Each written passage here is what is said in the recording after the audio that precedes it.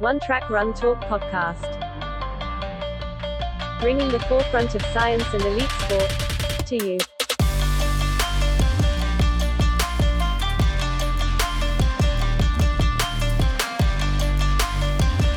Hi there guys, my name is Fletch. I'm one of the coaches here at One Track, and this is the One Track Run Talk podcast.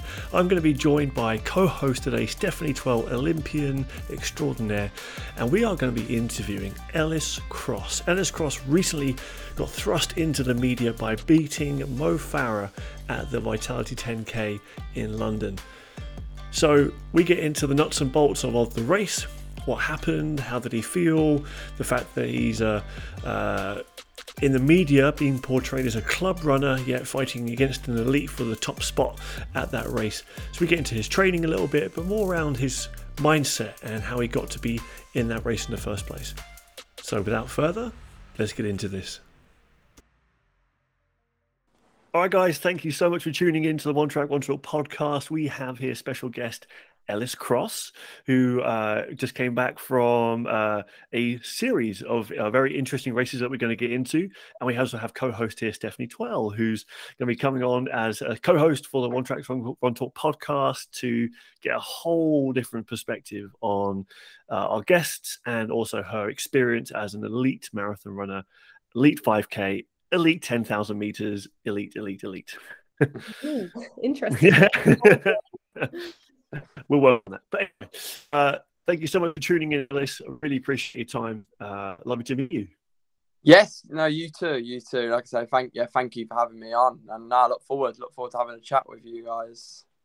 Absolutely. Well, we can't get into obviously one of the main reasons why you've sort of been into the public eye recently, but let's sort of get to know a little bit more about you, because up until the Vitality 10K, there was very little on ELLIS Cross on the internet. Let's sort of have that out there. The Power of 10 and Run Britain and all those kind of guys knew about you for a long time, but the public and the wider network of running may not have heard your name. So give me a little bit of an intro about you, and I would love to know when you first got into running and what that sort of journey's been along the way, and obviously about your club as well and how that's been. Yeah, so initially I actually started, I kind of found my love for running. I was quite fortunate, actually. I think the school system is quite an important place for kind of finding the love for all sorts of sports. And obviously the majority of sports, they're quite easy to push in towards. Obviously team sports, specifically being a boy, it's like pushed towards like football. And I absolutely love football and was always playing it. But I was very fortunate that throughout primary school, my school also pushed cross-country running being the most important one, and we had a teacher that was quite passionate about running as well. So we were always told when there was kind of primary school races going on, and we loved it. Like myself and a couple of obviously my friends as well, throughout year sort of 5 and 6, we would go to the local primary school meets, and at this time we were playing football as well for obviously local clubs. But yeah, I kind of found my love there, just in the natural form of racing, really, and it was always ended up quite well because I was always quite a fit young lad. I always loved just going out to play with my friends and keeping active. So I started off there, really, and then as I went into secondary school, that's when I kind of contemplated joining a running club, and again it kind of was word of mouth from another parent actually who took their child to the local running club, which was Tamworth Athletics Club, which originally myself being from the Midlands, just from Tamworth pretty much, just outside of Birmingham, we decided to go down there for a few kind of taster sessions and see how we kind of got on with that. And yeah, really enjoyed my time with Tamworth, and was obviously then racing slightly more competitively throughout what we call the West Midlands cross country leagues and other kind of meetings as well on the track, the youth development leagues as they're known now. And then I kind of decided to give up with other sports like football. I was playing football at a half decent level. I played for Nottingham Forest Academy for a short few years, and then decided to commit straight to the running itself. And throughout secondary school, I was kind of set on either going out to America on a scholarship, because I was quite naive as well to the actual sport itself. And I'd heard, I was just kind of taking information I was told, really, rather than going out there and finding it myself. So people were like, oh, there's scholarships out in America to do your undergraduate degree, and kind of be funded that way and train at a high level. And then I met Mick Woods, who's obviously my current coach, at a national cross country meeting, and we had a conversation about obviously St Mary's being an option here in Twickenham. And that to me was just slightly more appealing, because obviously it's closer to home as well, being like one of the most important things. Obviously going stateside, you're completely leaving everything behind for those years that you do go, and obviously the option is always there kind of postgraduate as well. So went through secondary school and then made the decision, it was either between St Mary's in Twickenham or go stateside. And at this point I wasn't at any sort of like good level, so I wouldn't have been at like a Division 1 NCAA, like a high standard American college. So I definitely made the right decision and then stayed local. So decided to come to St Mary's after my A levels, so when I was sort of 18. And things kind of progressed from there. Really, I gained a lot more in terms of like the knowledge, both from obviously Mick and the coaches, living in that environment as well, living obviously with athletes in athlete accommodation at St Mary's. And did kind of progress as an athlete as well, and definitely improved over that period of time. And definitely matured as well, really, which I think was the most important thing. It's why I'm glad I stayed here in the UK, because I think if I went to America as like a naive athlete, I didn't really have too much in terms of understanding the training and like the mental side of things. I probably would have struggled looking at it in hindsight. So yeah, gained quite a lot, and obviously very glad that I went to St Mary's. And now obviously I've graduated, finished at St Mary's. I did my degree in health and exercise science. So yeah, I was happy to finish, and then stayed around the area. So I'm still in Teddington at the moment. So I've been here for what would be sort of 7 years now. So it's been a while. And then and I'm actually moving down to live with my girlfriend in Canterbury, in Kent, at the end of July. And hopefully going to go sort of full time, give full time athlete a proper go, to see what I'm kind of capable of, because post university, it's always difficult for those sorts of people that are on like the cusp of whether you would class them as, but I guess we could call them kind of sub elite, really. Those sorts of people in that like transition period once they leave university, because obviously you're funded quite well by student finance. I know I'd say that student finance is almost the best funding an athlete can get. But when you leave university, it's like, oh, you've got to go. Like, you're into work now. You're in like the big world. So it's kind of like got to make a living for yourself. But being at that sort of like level, it's like, do you commit? Do you go down one route and commit fully to your career in terms of using your degree and going full time work, or do you go down the other route and commit into your craft in running in your athletics career and see how far you can kind of take it? But I actually kind of decided to go down the middle and just try and balance both work and training, but obviously being able to do enough to compete at what would be a good enough standard. But that's always a tricky one. So for the next year, I'm going to definitely give it a go at kind of just being full-time athlete and see what I can do. Because the last thing I want to do is obviously retire, finish running, not with unanswered questions, almost not knowing what could have been, what couldn't have been. If things work out, great. If things don't, then at least I know, and that's the best part. And obviously enjoyment being a big factor as well, is because I do love the sport. So doing it day to day is, there's nothing better, really. So. Amazing. Well, thank you for that. I mean, that's a great synopsis of how things can sort of progress over time, and little small decisions here and there can really lead you into a pathway almost unknowingly. That teacher being so inspiring. When they got you cross country, you might come to football, and we would never have met you in this setting anyway. Yeah, exactly. I thought that was a really interesting question as well, actually, Ellis, is whether if you'd have carried on following your love of football, do you reckon you'd still be physically active in a club environment now at this age? Yeah, well, probably not, to be honest. Probably not. It's crazy, isn't it? Like the smallest of like decisions can like make such big impacts. But obviously, I've always loved like exercise. But I think if I'd gone purely down, because you kind of look at things at a younger age, sports anyway. I think you look at them as either you've got your individual sports or you've got your team sports, and there's certain personalities for certain like disciplines, I guess. So obviously your extroverted kind of personalities, you think that they're going towards team sports, and your more introverted personalities, you think they're going to go more down the route of individual sports. And I mean, I've kind of always been like a bit more towards like the extroverted side of personalities and being like quite a chatty sort of person. But I went into running, and it wasn't, obviously it's an individual sport, but it's actually very much like a social. It is very much a social thing, and it is. There are a lot of guys out there like very extroverted personalities, and it's not just individual, and you're just you. And that's one thing I love about the sport is it is a very social thing. Like this morning, meeting up with a load of guys for a run.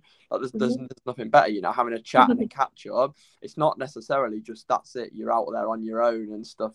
Obviously, you take responsibility on your own when it comes to kind of race day. But the training around it is actually very social, especially if you put yourself around the right sort of people, which is great.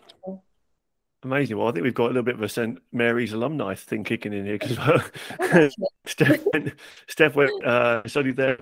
I'm currently studying at St. Mary's, doing an MSc, and you've just graduated. So, with being at the EPC, because that's the endurance performance side of the university, when you said it was like living with the athlete and being sort of surrounded by the athletes, how did that really influence your focus on the sport or love for it? Yeah, well, so I think I was actually quite fortunate in the sense that when I joined St. Mary's, so I came in September of 2015, I actually came with like a cluster of athletes that were a hell of a lot better than me in terms of ability. And I came in quite a strong year, really, for St. Mary's in terms of the uptake of the athletes. Bringing in, like British record holders and like Matt Sherlin, like national champions like Jack Crabtree, like Christian Von Eitz, and like guys that, for someone like me, having them around is always ideal as well. And like I say, that's something that I kind of learned. I did actually learn from them within that first year of being at St. Mary's, but also obviously having like the coaching and the centre, having a pure focus on like your training is something a lot different to what I had. And I think that's why where St. Mary's is great, is that it is a perfect place in terms of balance of both being able to study and train at that sort of level. Obviously, living in what we call the Clive Halls, living just with purely athletes as well, is ideal in terms of not having the influence of people that aren't athletes. But like just living with like-minded individuals is obviously a very important thing, and just people that are also as motivated as yourself. And as we said just then, touched on about like the social side of things, just getting like living with the people that you're training with is also an amazing feeling. But like I say, St. Mary's just kind of work hand in hand, and they always supported me and everyone else that was at the university to be able to manage both studies and training, which is great once as I said, come to the end of your degree, when you've got to make a decision in terms of career. And if things don't fully work out in terms of your performance in your sport, then you've always got something to fall back on and be able to make the most of as well, which is a great thing. Amazing. Well, just quickly pick up on one thing you said there. What did you learn from these guys that kind of they bestowed some kind of wisdom onto you around training, or was it more just the athlete lifestyle, or was it how to be an athlete? What was the lessons that you picked up from them? Yeah, it was kind of like their like mentality, just kind of being around them, like the way that they kind of think, and like obviously having chats about like certain training. Because for me, I was always just like go with the flow sort of thing. Whatever was set, I would do. I never really thought about like the physiology behind it, or like different ways to train. So like listening to the way that they thought about everything, really, training, racing, And obviously I'd always seen them at like races and stuff, and it's just kind of like you always think like what makes them like the athlete that so I was always intrigued what makes them the athlete that they are, what makes them so good.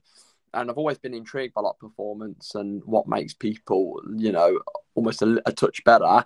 And obviously I could have learned a lot. So I took a lot of that, and obviously the way they trained as well, how hard they trained, the sort of volume of training that they were doing in comparison.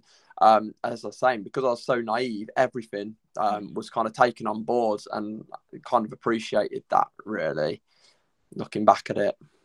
So true, Alice, isn't it? I think certainly going into that environment, there's certainly squad training that creates that and improves that quality for you to exist around.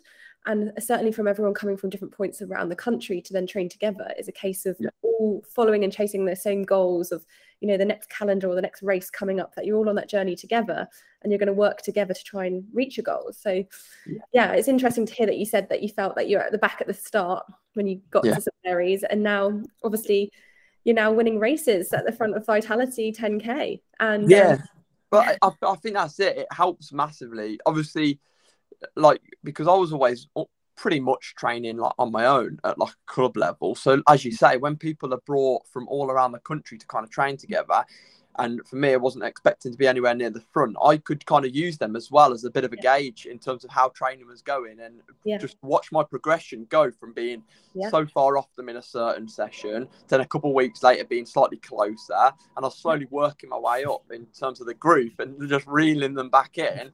And that's what I always loved. Like, I remember specifically, like, the first session I actually managed to, like, stay on, like, the front group. And, like, Jacob Allen specifically, like, helping me, like, so much. I was just, like, hurting myself as much as I can just to be, like... And I remember, like, something as small as that, like, one session, I won't ever forget that. Because it was such, like, a big turning point in me being, like, oh, my gosh, like, I'm actually capable of, like, training with these guys now. I'm not, like... kind of off them, like running in a bit of no man's land, but having them there is a big thing. And you learn quite a lot from obviously the older years that are also there at St Mary's, because obviously you're training as a first year, as a fresher, with obviously the second year, third years, fourth years guys, and you can take quite a lot of them because obviously they're significantly more experienced than you. And I was fortunate in that I had quite a lot of role models that were at the university at the time. As I'm sure you're aware, like Steph, like obviously having like you guys around, and people like obviously Elliot Giles being there, Jacob Allen as well. He was my captain at the time. Like, I was fortunate, I had the guidance from just older students more so. I'd say they were almost more like they're more of an impact than the coaches, because you'd see them day to day in Absolutely. Kind of like social environments. So, well, you know how impressive St Mary's is, Fletch. I think you've seen it as well at the track side. When we've got international athletes coming to train over on the St Mary's track, the Australian groups, a lot of athletes coming over represented by their agents, by Pace Agency over there. I think I saw Usain Bolt like do a little bit of a warm-up shakeout on the track at one point. But I grew up in an athlete house there, which Mo Farah had a room in at one point, and Jo Pavey living just around the corner, and seeing her warm up on the campus loop. So I think you're right, that sort of environment breeds that sort of success to be around and being like, everyone's getting out and doing this. Like, it's not as unachievable for me because I'm putting myself in the environment to, kind of set up that pathway for yourself. 100%. I think it helps like the motivation as well when you're seeing like top athletes around you, the people that you're watching almost like on the TV in like diamond leagues or like big races.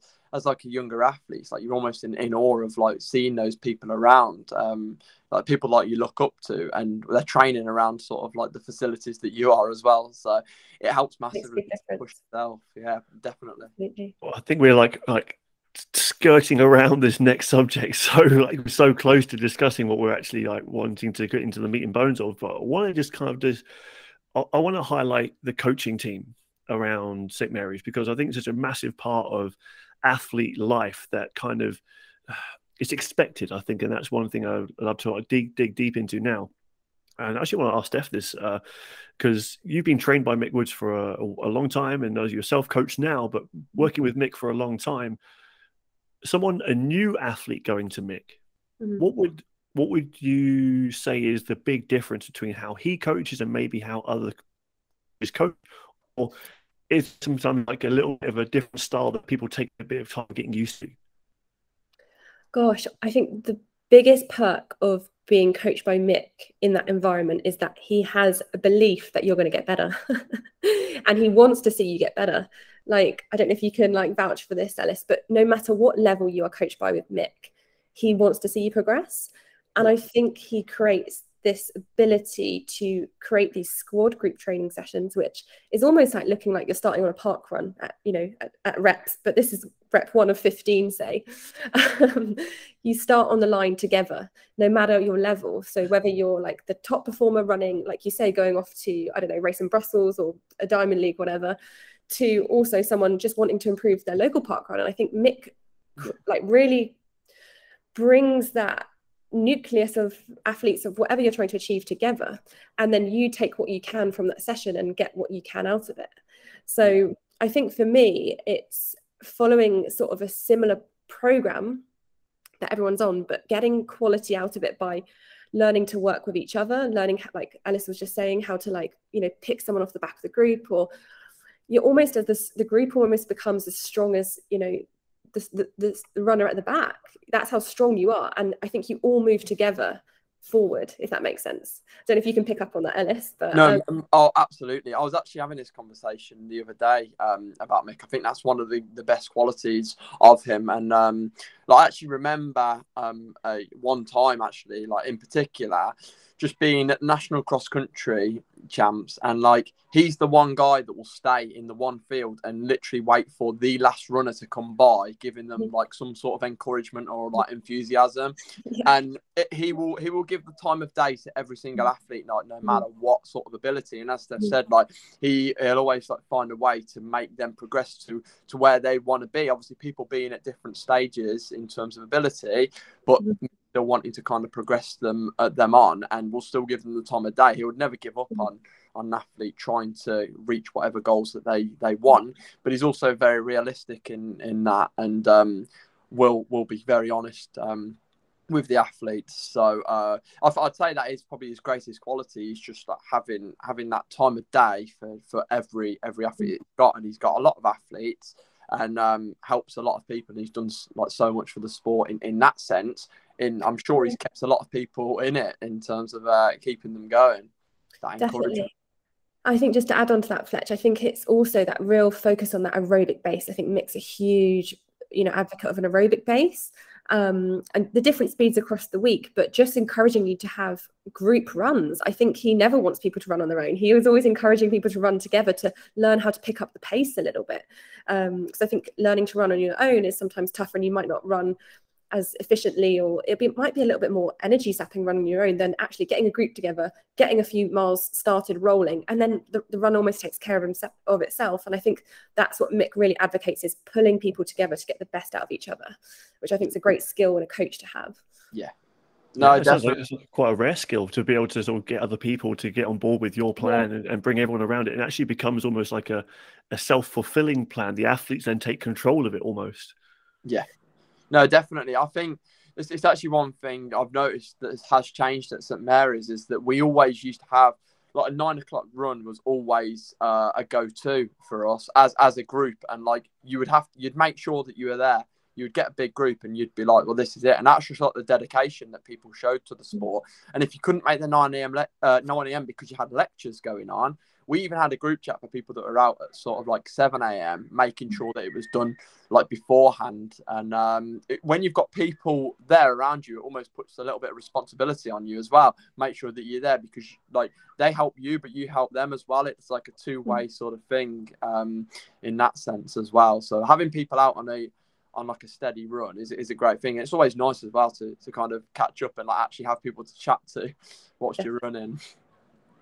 Love it. Well, I think there's a great opportunity now to kind of take it into the community aspect, right down drilling into the success that can come from all this hard work that you've been doing up until this point.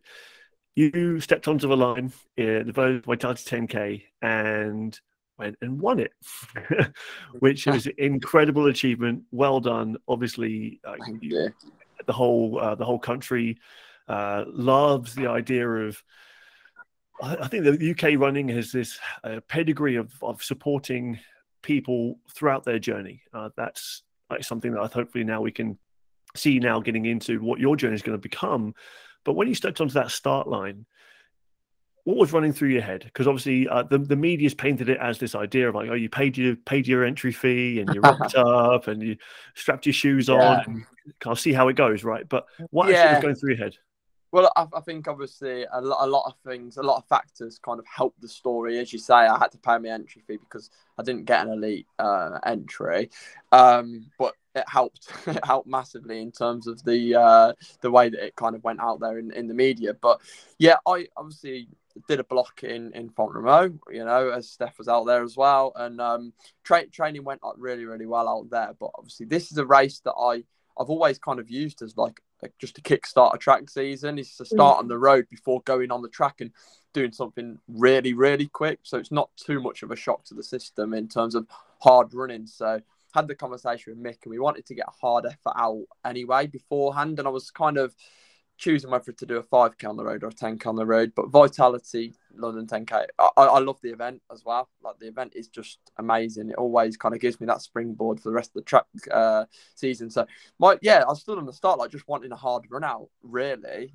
And obviously I was like 5 to 10 meters behind like what was essentially the elite start, but you don't lose any time in that. And I was just like, let's just kind of see what happens. At the time, I was like, I've come in the top 10 in that race before, and I remember I was really happy with it. So I remember thinking, I've been getting sort of like the top like 6 or 7, then I'd be absolutely chuffed to bits with it. But again, I didn't really know exactly what sort of shape I was in. I'd done a block at altitude, and I knew it went well. But you never know when you step back down to sea level how you're going to completely respond, because obviously you expect to get quicker and make the most of those adaptations, but you never know by how much. And obviously was as much a surprise to myself as well. Well, obviously you beat the Olympic champion Mo Farah, and in a post-race interview, you said that you beat him in his pedigree race. Like you beat him at his sport. Like he's known for his 10,000, 5,000, his kicks and his ability to push that last bit and grind out those last 2 reps, those last 2 laps, 800 meters or whatever it might be. What point in the race were you thinking like, I'm going to go for the front? And what was that game plan? To be honest, the majority of the race, I didn't want to just sit there in sort of like a tactical race. Like I said, I wanted a hard effort that was going to like kind of hurt me to some extent anyway. I didn't want to do too much damage, and I just kind of ended up finding myself in the race. But I was kind of on the front of it. I was getting a little bit of help from other people, like Hugo Milner was kind of pushing it on, and Mo hit the front a couple of times. But like, I didn't really start to think about how to win the race until sort of like 9K, like really late on in the race, to be honest with you. Because I did actually think they were gonna drop me at some point, and they didn't actually show it on TV, but he Mo did make a burst at like 6K, 6.5K, and it was probably it was like a 200-meter burst. Him and Mo Adan, they must have spoken about doing that sort of move, but it was a quick like 200 meters, and I didn't go with it, but I just sort of like tracked it, and that's when we kind of separated from being a group of 5 to being a group of 3, because Chris Thompson and Hugo Milner had then just slightly dropped off the 3 of us, and like I say, I didn't really start thinking about how to win the race until 9K, and I was kind of having a little like giggle to myself, like, what is going on? Why am I here? What is going on here? Love it. At that pace and wanting to hurt yourself so much, you still had a bit of time for a giggle. Yeah. No, I had a look over to Sam, actually, who's a friend, but he's now managing me at the moment. He came down to watch the race, and obviously didn't expect anything, and he was stood at the 9K point, and I had a look across to him, and like just looking at him, I was just like, honestly, I nearly just started laughing. Quite comical. So, one of the key things I'd love to sort of get into your head with regards to that 9K point, when you're like, okay, I'm going to go for it now. You said that you were kind of half expecting them to drop you. At what point did you realize like they're not actually going to drop me, or they can't drop me? What was that kind of like moment of like euphoria of like, this is it? Yeah, so I was obviously feeling very good like throughout the whole race, to be honest with you. And obviously I think Moadan had fallen off at about like 8.5k, give or take, and then it was just me and Mo for like the last k. And to be honest, like, yeah, you're kind of expecting Mo to come around you, and I was expecting that, honestly, until I'd literally crossed the line, because you just never know when it's gonna come, but you're like expecting it, like it's gonna happen. And I'd kind of like, as I was running down like 9k, I was like, I think I've got second here, but I might as well give it a good go, see what I can do. And it's quite weird because I remember the actual race tactics I went with is something that I actually learned from Mo, and I'm pretty sure I'd learned it from, I don't know whether he was on like a TV, I don't know if he was on like maybe like a Jonathan Ross show, or it was one of those. It was one of those like sofa shows talking about like race tactics and literally making notes. Yeah, and I remember him saying something about like the best way to win a race literally is just to make sure that you're on the inside on like the final corner to make them have to go further. And I knew that we were coming up to like a final corner, and I remember it being fairly close to the finish. Like, you come around that corner and the finish is almost like just there. And I remember just thinking to myself, look, as long as I get myself there or thereabouts in front of him on the corner, then we're going to be absolutely fine. And I got there in first, and I was like, you know, you're expecting him to be there first, because that's the tactic he's always used. I just knew as soon as I come off the bend, like, as long as I can kick my life. And honestly, that last like 50 meters or whatever it was, I thought I was just running for my life, to be honest. It certainly looked that way from your friends' Instagram posts of just seeing you get to that corner first and just absolutely ragging it to the line, and almost that disbelief of being like, do I go? Is he going to respond again? Or what do I do? And it's almost like in those microseconds, you're like, I've just got to go. Literally. No, genuinely, I was at that point when I turned the corner, I just almost turned into like a headless chicken. I was like, literally, just sprint for your life. Just sprint for your life. Like, everything else goes out the window. There's no like thinking. You just got to do it. And I think the interesting for me is afterwards, I did read, even Mo said to an interview, I said, I didn't have a change of speed. So you've got to take that one on your belt there. Yeah. And you have got that change of speed, and you can use it when you need to use it as well. Yeah. It's brilliant. So yeah, definitely. I think the other thing is, obviously, when you're racing, obviously, Mo, it's like you do almost find a little bit extra, like people do when when you're in a race like that, and when the streets are like filled and like the atmosphere was like unbelievable on the day. And obviously Mo was getting so much support, and there was loads of people out there as well to watch him. He brought the majority of the crowds as a person. And it's like, when you're there with him, it's just like you'd love to do it, like just like cause a bit of an upset where like the favourite doesn't win. So I was just like, oh my gosh, I've got to do it. And I definitely felt it after the race. When you're in the race, you're just going with it. Like, the atmosphere just carries you through whatever it is that you need to do. But yeah, I couldn't believe it. Like, when I crossed the line, it was obviously a massive shock to everyone, really. I think what's even better... Sorry, Fletch, go on. No, please go for it. I was just going to say, what's even better than that is you're saying, it was a hard effort, and that you were planning that this is something as part of, the next goal was really the track.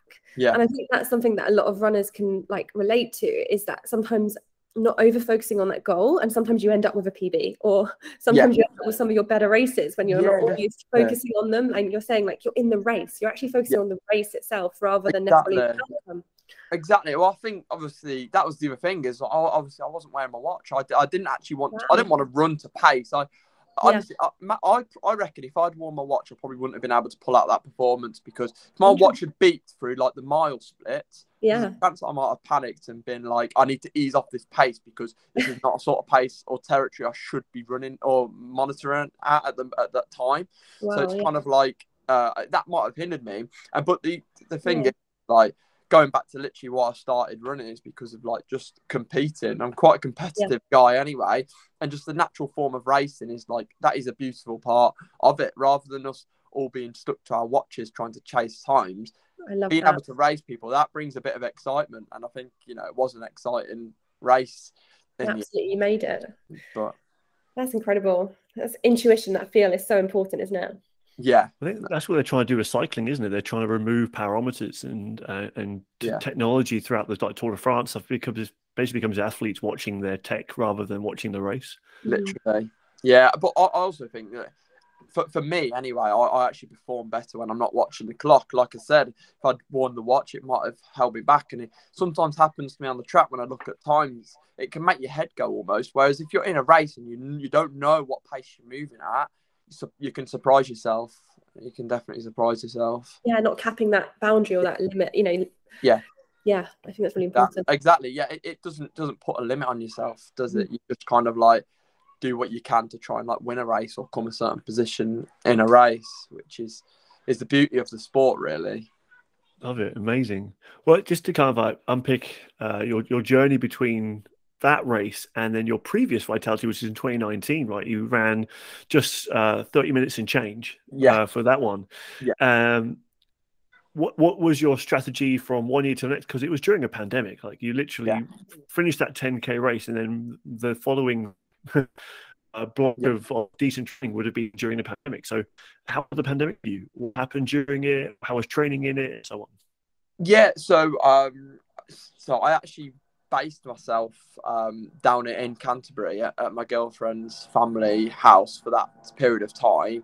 And I think obviously with there being no races, it's obviously a lot difficult to get out there and sort of like motivate yourself. And I think the pandemic like really has like opened things up in terms of the sport, because it's kind of shown those people that like worked really hard throughout the pandemic. And obviously I'm sure we probably lost a lot of people to the sport as well throughout that time, because people had a lot of time to kind of think. And obviously with there not being races, people didn't really have that much reason to go out there and work to a certain level. And it was always quite a difficult one, because when I was going out training, it was kind of like, how hard do I work? Is there going to be a race in the next like couple of weeks, months or whatever, or not? So for me, I gave it, you can always set yourself things like time trials and stuff, but that's something, again, like I say, it's not something that I really enjoy, is running to like a clock and see where I'm at. So I just kind of like carried on my normal thing, and just in the hope that a race would just kind of come up. And I'm pretty sure like throughout the pandemic, I did Ardingly 5K. That was the first one that I managed to do, and that turned out to be like just a really good race. And obviously I won that, which gave me a lot of motivation as well, and gave me a lot of satisfaction at the sense that things were working, and it gave me a purpose as well to carry on training as hard as I could. But the other thing is, when you've got a lot of time as well, I managed to invest a lot of time into the sport. So I was also doing the 1%. So I was going to I was in the garden essentially doing gym work, just like core, and using my time because there's nothing else for me to do. So I was actually doing more in terms of volume of running and more in terms of like filling the gaps as well, the 1%. So as I say, the strength and conditioning, the prehabs and everything in between. Amazing. Well, it's well done for keeping that. I think that we spoke about this before. The pandemic had such different effects on people depending on what the situation was, whether they were isolated with their loved ones and so on. I know a couple of athletes who were pretty much in their house the whole time because they were having to shield people and so on. So I think you're right. I think it had it definitely lost people to the sport. Yeah, for sure. I think it has, but I think it's actually gained quite a lot as well to the sport, because I mean, having worked in up and running in our Surbiton branch, when we reopened, honestly, the amount of people that we had coming in, it was crazy. And from what I gathered from kind of speaking from like customer to customer, is that obviously people had to fill their time, and it was one thing that we were recommended to go out and do. So one thing the government allowed us to do was go out and get our 1 hour's exercise or what have you.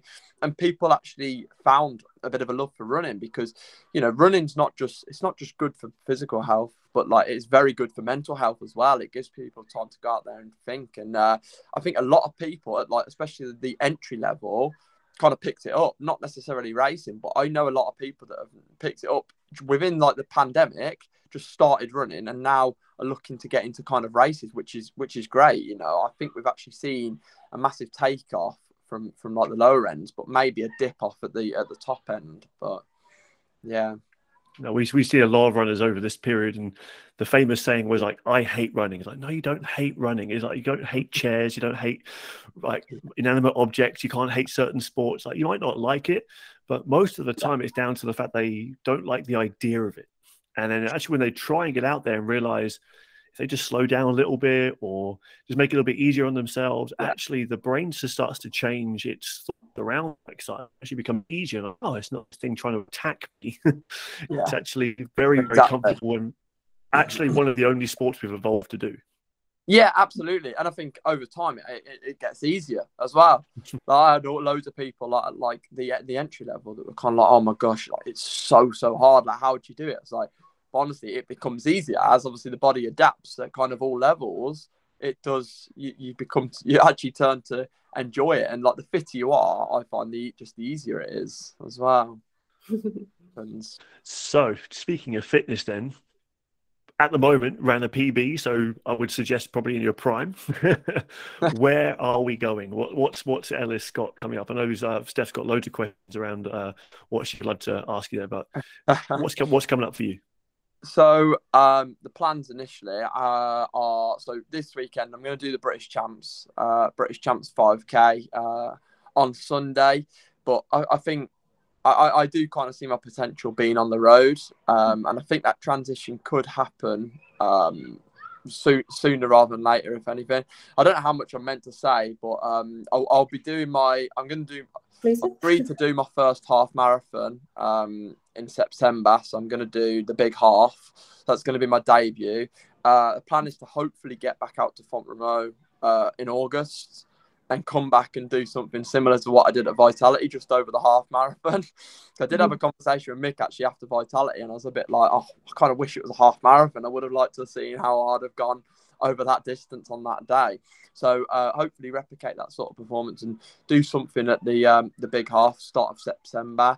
And then, there's a potential I might be pacing London Marathon as well. So it'll be good to get some experience, even if I just kind of go to halfway or wherever it is that they'd be looking for me to go.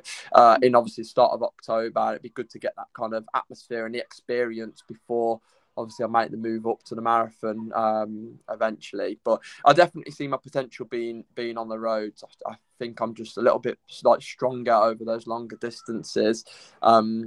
Whereas the track, I mean, as I said, a lot of our training with Mick is very kind of like aerobic stuff, and the turnover. My finish is always decent, but there's a lot of guys out there as well that are a lot quicker over those shorter distances. So I see myself being on the roads sort of from like September, October. So that's like the plan going forward, to get British Champs 5,000 meters done this weekend. And I might fill the end of my season with a couple of other track races, but then the focus is going to switch to the road, and I'll debut my half marathon September. So. Exclusive. Yeah, big exclusive. I think it's exciting that you are moving to the roads. I think you've got obviously that natural cadence, and you can carry that speed in that you still have for the track, Ellis. I think you're probably doing yourself a disservice there. You know, you just ran one in Paris and in style there as well. Yeah. So which one do you think has its place more? Obviously the road now maybe more towards your career, but what do you think will support those performances that, you know, obviously have already supported Vitality, and now you're looking for a big one in the big half? Where does cross country or track have its place to help you on that road? Yeah, I think, you see, because I love cross country as well. Again, it's a very natural form of running, but just struggle when the sort of winters that we've had, these kind of bog fest races, I really struggle with them to kind of like just move through the mud. I don't know why. I never struggled with it when I was a junior, but as a senior, I think a lot of people become a lot stronger. But I think, I will look to do cross country sort of like the November up to December, and then probably change in like towards like the new year. Probably won't do it post Christmas anyway. But I need to sit down and look at that sort of focus. I mean, I'll probably run Liverpool. I'll probably run the Euro trial. Country trials, and see kind of what I can do again, because again, obviously performances have gone up, so I feel like my ability is kind of like shifted a touch, but kind of see what I can do over the cross country for Euro cross trials, around making that team. But then obviously the track, I still want to do some bits on the track, like especially like next season. I do still think I can go a lot quicker over like a 5,000 meters. and like 10,000 meters. I think that vitality, I actually think that it probably, in hindsight, it actually did damage the legs a little bit leading into Highgate, because like I say, I didn't realise how hard I was working. But I definitely worked obviously harder than what I'd probably imagined. So yeah, I still want to try and like keep doing all three, and it's just kind of like finding the right sort of like focus and what to do. It's always difficult, isn't it? I don't know whether you found that stuff, because obviously you're very good as well over all three disciplines as well. Yeah, I think you're right. I think you have to keep in touch with each of them. But I'm really pleased to hear you say that you're interested in still thinking that you can move to the roads but still run faster at the shorter distances. And I think that's really important to think that actually that volume and that base work you'll do is still going to support your speed system as well. Yeah. And like you say, I think there's different angles of different athletes coming from that cross country sort of steadier state aerobic base into the longer distances, or whether you carry that speed over into the road. So it's either like that track to road or cross country to road avenue. That I think there are options there. But yeah, I certainly think that traditionally people, certainly for the marathon, think that a classic marathon is, you know, focusing entirely on the road, the sort of Callum Hawkins sort of the world, you know. But I see more and more, like in America, how we have that sort of more transition between the track 10K performances that then replicate what you can run over half and the marathon, and keeping in touch with that speed that you need for hopefully championship races to, like you do, deliver a race situation rather than just focusing on time. So I agree massively. I think obviously making that like step up on like the roads, whether it be half marathon or marathon specifically, I think it's quite easy to get like caught up in a trap of just doing that specific work, and I think that obviously can hinder people in kind of that quicker stuff. They almost like let go of their like fast twitch muscle fibers to a certain extent and just go into that slow twitch aerobic stuff where it's not like a complete change of pace. So then it becomes difficult when you are, like you say, in a race situation to go with a change of pace, because all the training load is mainly kind of like the same pace sort of thing, getting used to it, which you do need in a marathon, but it's also nice, isn't it, to have that little turn of pace, having a gear projection. Well. Brilliant. But again, it's always nice. I'm quite a big believer in like obviously doing training sessions and working at a faster pace than what you would be doing in a race anyway, because obviously when you step back down to the race, it obviously becomes a little bit easier, like both mentally and physically as well. So, and again, it's nice to mix it up, isn't it, in terms of like doing the training. Definitely you need that stimulus switch up. Exactly. It's nice to mix up what you're doing in terms of like your training load and where it's all coming from as well.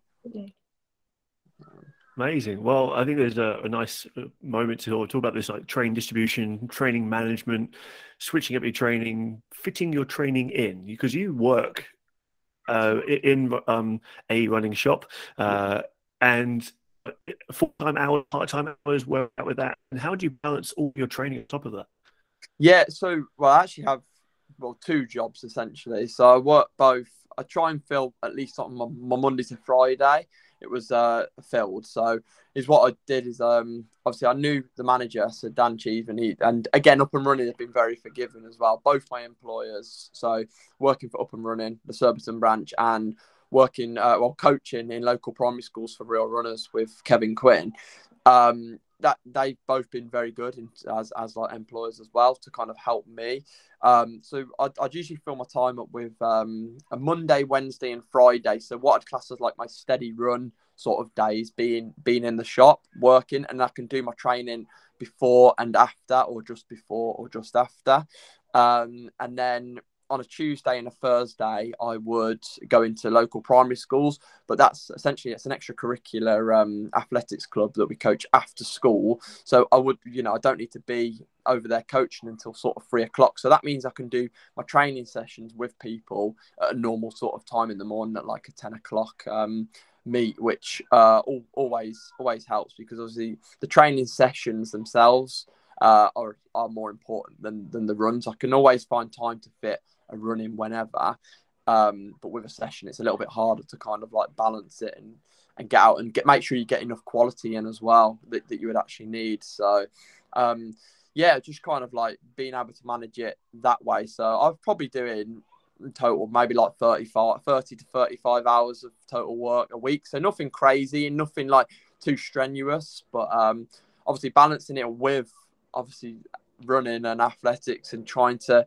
maintain a decent enough workload to compete with obviously the seniors that we've got, especially in Britain, that are full-time athletes, then it does become a little bit more difficult from that point of view. But it took me a bit of time to find my feet and get into like a bit of a routine. I definitely struggled initially, but once you get used to it, again, it's just adaptation. It's like kind of finding your feet a little bit with that. And I found the right sort of balance and what would work best on certain days, really. And that's what helped me, crucially. So, Ellis, you mentioned earlier that you are interested, if you can get the opportunity, to look at taking your running to the next level. And it seems to me that you're interested in this idea of going a bit more full time to invest even more into your time training or adding resources to your running. But what I'm interested in, what will you take with you from what you know now as an athlete, that you're very balanced in your lifestyle and what you're doing with coaching and working? What do you think you would probably carry that into that professional lifestyle, and what differences do you want to see as well? Yeah, to be honest, I basically is what I would look to do is try and invest the time that I would have been working in like working towards our sport, basically. So just literally change the times over and make sure that throughout the day I'm doing things and putting things in place that are going to help me to progress as an athlete. But I will definitely find something to kind of keep me busy in terms of, I'm sure I probably won't stop work like completely. I will find something to do, because I do like to have some form of like routine rather than just doing nothing. And obviously I don't want it to be too intense, like quite like a laid back guy. I don't want to be completely like every minute of the day thinking about what do I need to do in terms of that, and just burn myself out a little bit mentally in that sense. Yeah. But I mean, I think it's definitely helped me like doing these few years working. But again, I think I have struggled again, like throughout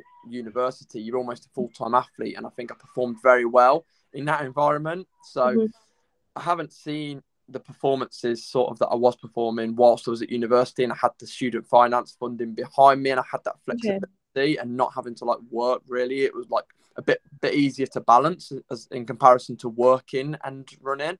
So it'd be interesting to see kind of how that goes now I've matured as an athlete and obviously become a little bit older, to see if that's the sort of thing that works for myself. It's more the first year especially, it's just going to be kind of like giving it a go and seeing what works. Again, finding my feet in a new environment, because moving to live somewhere that's new to myself, and just kind of see how that first year goes. But yeah, I'm hoping something comes in sort of like September sort of time, in terms of like partnering up with a brand and signing a form of sponsorship deal, which is always ideal as well. I think you're right, Ellis. I think it's the training, but also having that time of just focusing that energy. So it might be recovering. It might be, just being better organised at knowing what your calendar's looking, that admin's taken care of. It's those sort of things that just allow you to focus a little bit more on investing into those performances and having time away without having to negotiate with your manager. Yeah, well, exactly. But it's mainly, it eases off the stress, doesn't it? Because even if physically the work's not stressful, but like just thinking about it, knowing I've got to be here at this sort of time, I need to be there at that sort of time, is a bit more of like a stress, because it's just something on your mind, isn't it? When you've got to think about, when am I going to train, when am I going to go for a run, who am I going to meet, who do I need to message to do that, and then it all becomes quite a lot. It adds up. It does. It really does. You're right. There's a really interesting science project that came out of Kent University by a guy called Samuel Makora, and it was basically this idea of mental challenge influencing VO2 max. And so basically they put them through a sort of Stroop test. So Stroop test, basically you see the word red flash up, but it's written in blue, and you've got to select blue. So you're basically challenging your natural reflexes. So decision making, rationalization, that kind of stuff. And it actually had a massive impact on their ability to do a time trial on the bike. So what you're going on with there is that mental decision making and tiredness really does influence physical performance. Do you think that's the big difference for what you're looking to achieve, really, is to sort of siphon off the mental organizational skills and focus really on the physiology? And that's your definition. That's a definition of a full-time athlete. Because what I'm kind of alluding to here is like you've been labelled as a club runner, and Mo was an elite runner, but actually you're training like an elite. Yeah. What's the difference really for you between a club runner and an elite runner? Well, I think, it's especially like obviously the comparison to me and Mo is obviously I work from day to day, and like I say, it's like there's a stress. Like there have been a fair few times where like I'd get back from work and like it would just be like a different day to another, and I would just be too tired, and I would just take a rest day from here or there. Whereas like had I not had work that day, then I think obviously I would have been able to get out and get a run done, because it's a lot more difficult as well. I found it a lot more difficult throughout the winter months when obviously it gets dark. It's dark when you wake up, and it's kind of dark when I get back from work. So it's like feels like your days a hell of a lot shorter. And when you've just finished like an 8-9 hour shift, and you come back and it's like heavy rain, it's freezing cold, and it's pitch black. It's like the last thing you want to do. You want to get back and just kind of like chill out and eat dinner and stuff. So yeah, it's kind of having the time of the day and just being able to have that flexibility of when you want to do it. Really, it's mainly I think the mental side as opposed to like the physical side, because I've never caused any sort of like fatigue physically. It was more just like the mental, like the stress of that, just knowing that you had to be there like certain times and just figuring it out. Whereas being like obviously a full-time elite athlete, you can kind of have that flexibility of as and when, whatever works for yourself, really, that flexibility. I think it's a really nice way of looking at it, actually, Ellis. I think it's really true. It's like having that choice and that freedom of, getting the work done in the way that you need to get it done. So making adaptations to try and get the best out of yourself to have that ability to deliver that. Yeah. But it's also just stepping away a little bit from that label of actually, you are what you are doing, working already right now is incredible. And maybe you're super, super elite because you're working and delivering. And, I said that when I was in the teaching world, I was saying that the teachers were like literally doing a marathon every day, teaching every day back to back. It was relentless and it was incredible. And they were still, some of them going to the gym after or having, their passions outside of it. So I think just remember that you are doing incredible, things now as you are. And like Fletcher's saying, as you are training at that sort of level, that high level where you've invested in your time and your energy, maybe you're a little bit more constrained with that resource, but you're absolutely, trying to better yourself, I think, which everyone definitely. And like I say, I'm not saying the work that I do is definitely not strenuous. And in comparison to a lot of other athletes, there are a hell of a lot of athletes out there that work extremely hard in both for their running and for their actual careers, their jobs. People have got a lot more stressful jobs and a lot more stresses going on in comparison to myself. But I think it's difficult for a lot of people. Definitely. I think you've got to give it a go, haven't you? I think I've heard the saying before that it says you're a long time retired after you can't do what you can do with your body.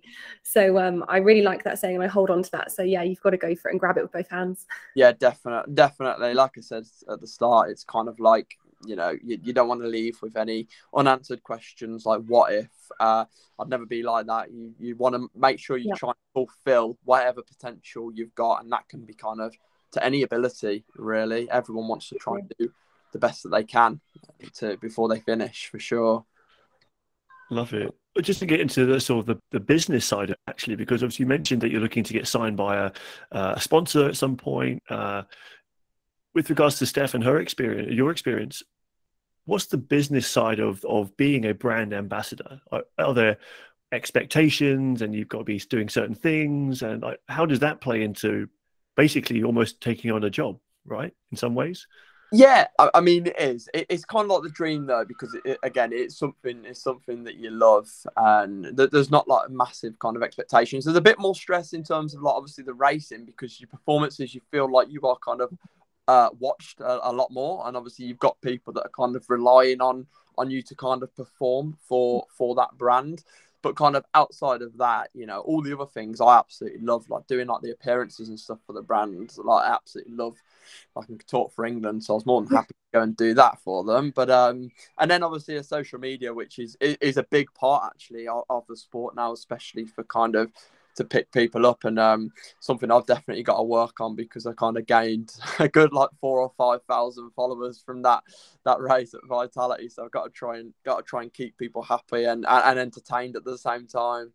But you know, when they're kind of supporting you, you're kind of happy to do anything because you're so grateful for it. In a sport that's like severely underfunded, especially, to feel like you're kind of like chosen by a brand is a nice feeling, because you know that there's a lot of people out there that are working hard as well. That reminds me of a conversation we had actually, Ellis, on the way back from the European Club Championship together. We sat next to each other on the plane, and we were talking about, what does the sport need? Can you remember? I don't know. And you asked me the question, and I think we spoke heavily about coach investment. Yeah, definitely. And certainly how I think not as many coaches are well paid to then help people get better. I know that's something that I was very passionate about. And what are your thoughts on what the sport needs? Is it more personalities? Is it more media coverage? Is it more funding to grassroots club level to make it through to that professional pathway? Or is it coaching? What do you think? I think, like I say, I think the hardest part is kind of that like post-university like transition. That the funding from there, going from university into like workplace, there's like nothing there really in terms of support. Like you either sign for a brand as a professional deal and you're good to go, or you go straight into work, and it's a big shock to people initially. But I think personally, I think things like obviously the New Balance Manchester setup, if we had more of those dotted around the country, what could happen with a good cluster of athletes that could go there, and again, like we say, similar to like St Mary's, people coming from all around the country to kind of be based at a certain place and kind of train and work as hard together also helps push each other. But yeah, for sure, it's such a difficult one, and it's like it's so frustrating as well that how kind of undervalued like the sport is, but it's just kind of like getting it to be pushed out there as well. It's a tricky one. Yeah, I like that idea of having more professional clubs and just that being in the environment, but I wonder if we can recreate that more and more nowadays ourselves, that it's just a bit of a smokescreen sometimes of feeling like actually I'm just being part of something, but actually everyone's getting out of the door and they're doing it in some way, but it's just how we always compare and contrast. And I think with social media, we're very easy to compare and contrast. And I also think you're absolutely right. Those sort of junior years, if you're at entry level in the sport, you've come at it from a younger age, you're right. Those sort of transitional years throughout, if you do choose education, are actually heavily supported. But actually it's harder as a more senior athlete and almost an aging athlete, and I think we're very quick to put, windows on when people can perform. And actually, I think we should see Eliud Kipchoge, for example, getting a world record at the age of 41. Like, there are sustainable ways to be better at your sport for longer, but it's just finding out what ways you can access that in your life and what you want out of your life as well. So I think, massively. No, definitely. No, I agree completely, and I think this is one reason why I've tried to kind of like make the most out of this victory against Mo and just try and make some form of like funding for myself, because again, it's tricky to receive anything from the sport, but it's so frustrating because you have to work extremely hard in sport. Like, it's obviously easy for us to say because we're within the sport, but I think it is one of the toughest sports out there. And the sort of return is quite lax in terms of return, and I think that's probably why we get such high kind of dropout rates as well. It's a long-term investment, isn't it? And also I feel very much like we cap ourselves, with the free A's, for example, certainly in England, is not having enough sponsorship, not allowing to brand ourselves as athletes. We have to limit ourselves to having only 1 or 2 sponsors on your vest because of certain brand requirements. So I think that's something like the Super League of the Triathlon do really well, is they can have multiple sponsors and breaking down that barrier of saying, I can be professional. There are, local companies or partners that are interested in following my local town runner, my local club runner. I think there's definitely more ways that we can do that, but we need to be able to broadcast that and return revenue. Then 100%. I think obviously having personalities as well is good, so people can again kind of invest in like a personality of actually get to know someone, and then when you're watching them, you know, compete, you know who you're watching. You know, you can kind of buy into their like story, almost like buy into the background as opposed to just their ability. Well, I totally agree. I think personality is key, but I feel what's really interesting is because we're not a transient sport, but we're not that team sport, are we, like basketball, where you follow every weekend that same team coming on the pitch, or, you know, you can't necessarily get to know the player as well, because sometimes athletes don't even know what races they're going to the next week or so. You know, it's only in marathons. I think that's quite nice because you've definitely got a long-term plan, but certainly if you've got an agent on the track and field, it's more of a case of, can I get into that race next week? I don't know. I can't tell my followers because I'm not sure if I'm going to be in that race next week. Yeah, 100%. I think the sport does kind of lack structure. And like, there's some races that go on. I don't understand them. I don't know what they are, or what they kind of mean. Like, it's hard to follow. There's no like league following, so to speak, within like certain seasons, other than like the Diamond League, and it's all a little bit wishy-washy in that sort of sense as well. I think we can to be better at promoting our athletes for sure, and, you know, encouraging templates or ways to get out and, you know, share things about yourself. But I do think social media is that, and that's where people become their own journalist in a way as well. And I think that is the real plus of social media, is because, you know, people can contact people in their message box and ask what's happening or follow what they've been doing in training. Like, you know, I saw pictures of you out in front of me. I can follow that. So it's about getting to know people, I think, a bit better, and knowing oversharing a little bit what you're doing, I guess. 100%. No, I agree with that completely. That was the social media tagline, was just overshare. Where's going? This is my lunch. This is my breakfast. Yeah. Why don't we put that platform up right now? Overshare. Ellis, our thoughts just sprung into my head. Like, you're going on about this journey and you're wanting to push it. Obviously, I'm assuming Olympics is on the horizon with what you're aiming towards. The conversation around doping comes up a lot, especially probably more recently with what happened to like Oregon Project and stuff like that. How's your life revolving around working as hard as you can around the sport and keeping it, hopefully assuming, as clean as you can around all the stuff that could be used to enhance your performance to compete at that level, walking onto a start line with people that may be actually using something to help their performance? Yeah, I think for me, I mean, fortunately, I'd never stand there on a start line and think that like I'm sort of racing someone that I'm cheating. I think it's quite a negative way of for me to anyway look at it. You can only race who's kind of there on the day, and you'd like to think that your governing body or your anti-doping agencies are going to deal with any issues that are caused, and you kind of put your trust into them, and that's kind of why they're there. So if they're letting down, you know, if they're not finding these things, they're letting down a hell of a lot of athletes as well, and you know, hindering them quite significantly. It can take away prize money and all sorts, really. So I mean, I don't think I've raced many people really that I would question to be at that sort of like to be in that grey area anyway of being a doper, so to speak. But obviously it's horrible to look at, and obviously everyone's got their views on like certain people and questioning what goes on. But obviously there's a lot of questions around like Nike supported like training groups, especially after like Oregon Project that all came out. It's all a little bit dodgy, and obviously they've got obviously the Shelby Houlihan situation as well at the moment. So as an athlete, it's horrible to see. I think things need to become a little bit more tight, but I think obviously we do see it, especially in kind of like the Eastern Africans, especially because for them, like running to get any sort of like financial gain, it's kind of like do or die almost. So a lot of those, they are willing to do literally anything win at all costs sort of mentality. So I think that's the reason we do see it. But I'd like to think that the majority of people that we've got at the moment in the sport, if not all, are clean. So I like to try and have as positive outlook on it as possible, because I think if I just thought that, then I think it'd hinder my performances quite significantly, because I'd just be losing sleep over it really, when there's not much really you can do. And as I say, you'd expect your anti-doping agencies to deal with that for you.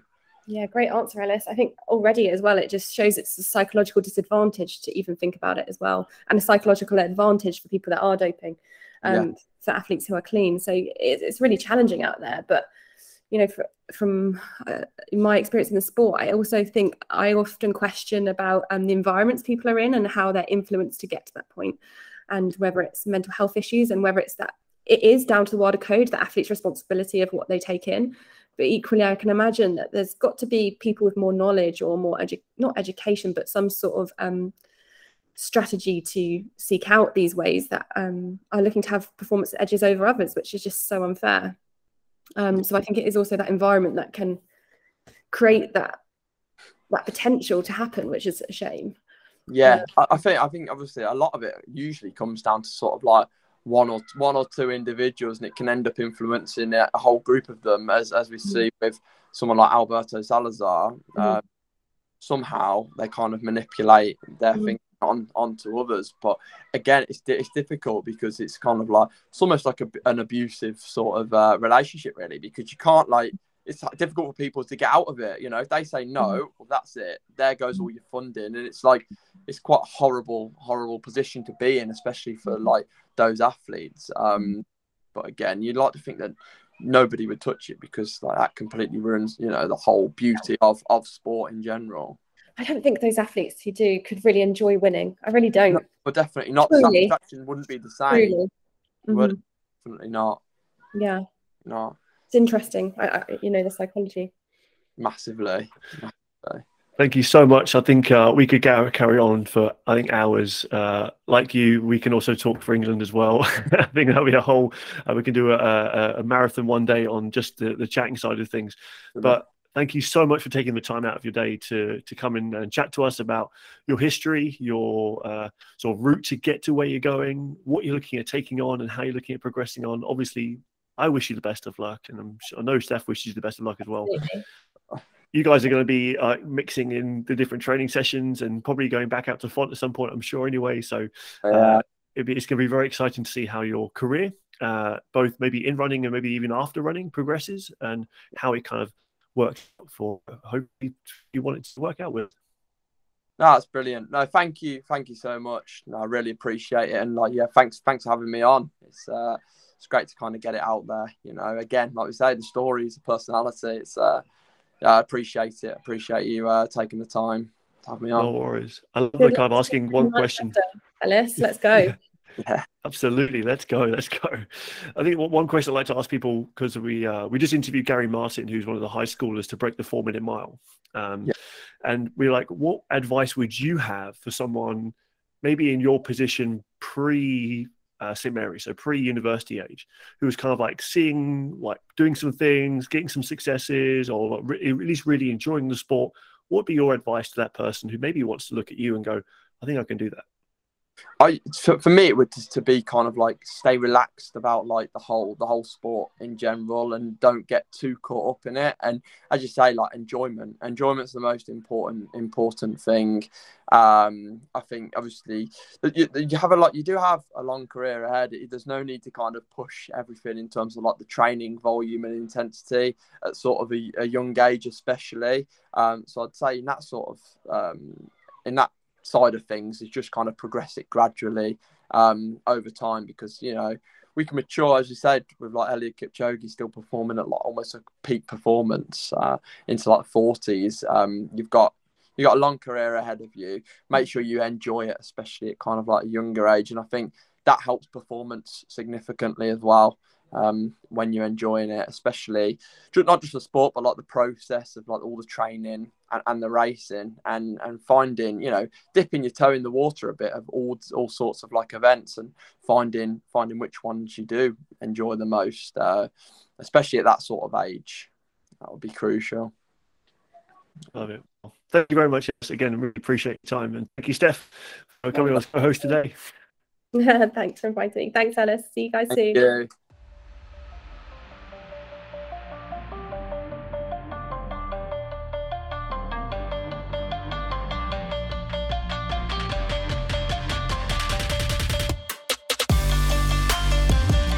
All right, guys, thank you so much for tuning in for that episode of the One Track Run Talk podcast. We really appreciate you dropping in and listening in. If you're on Spotify or Apple, please let us know. Or if you're in the website, you do get to hear these things first. So if you do want to go and see what we do, it is onetrack.club on the website, which is in the show notes. But also, if you want to hear more about what we're doing, then please feel free to drop us an email at hello@onetrack.club or drop us a note through the app, in the coach chat, or even on the website in the chat function. Look forward to hearing from you soon, guys. Bye.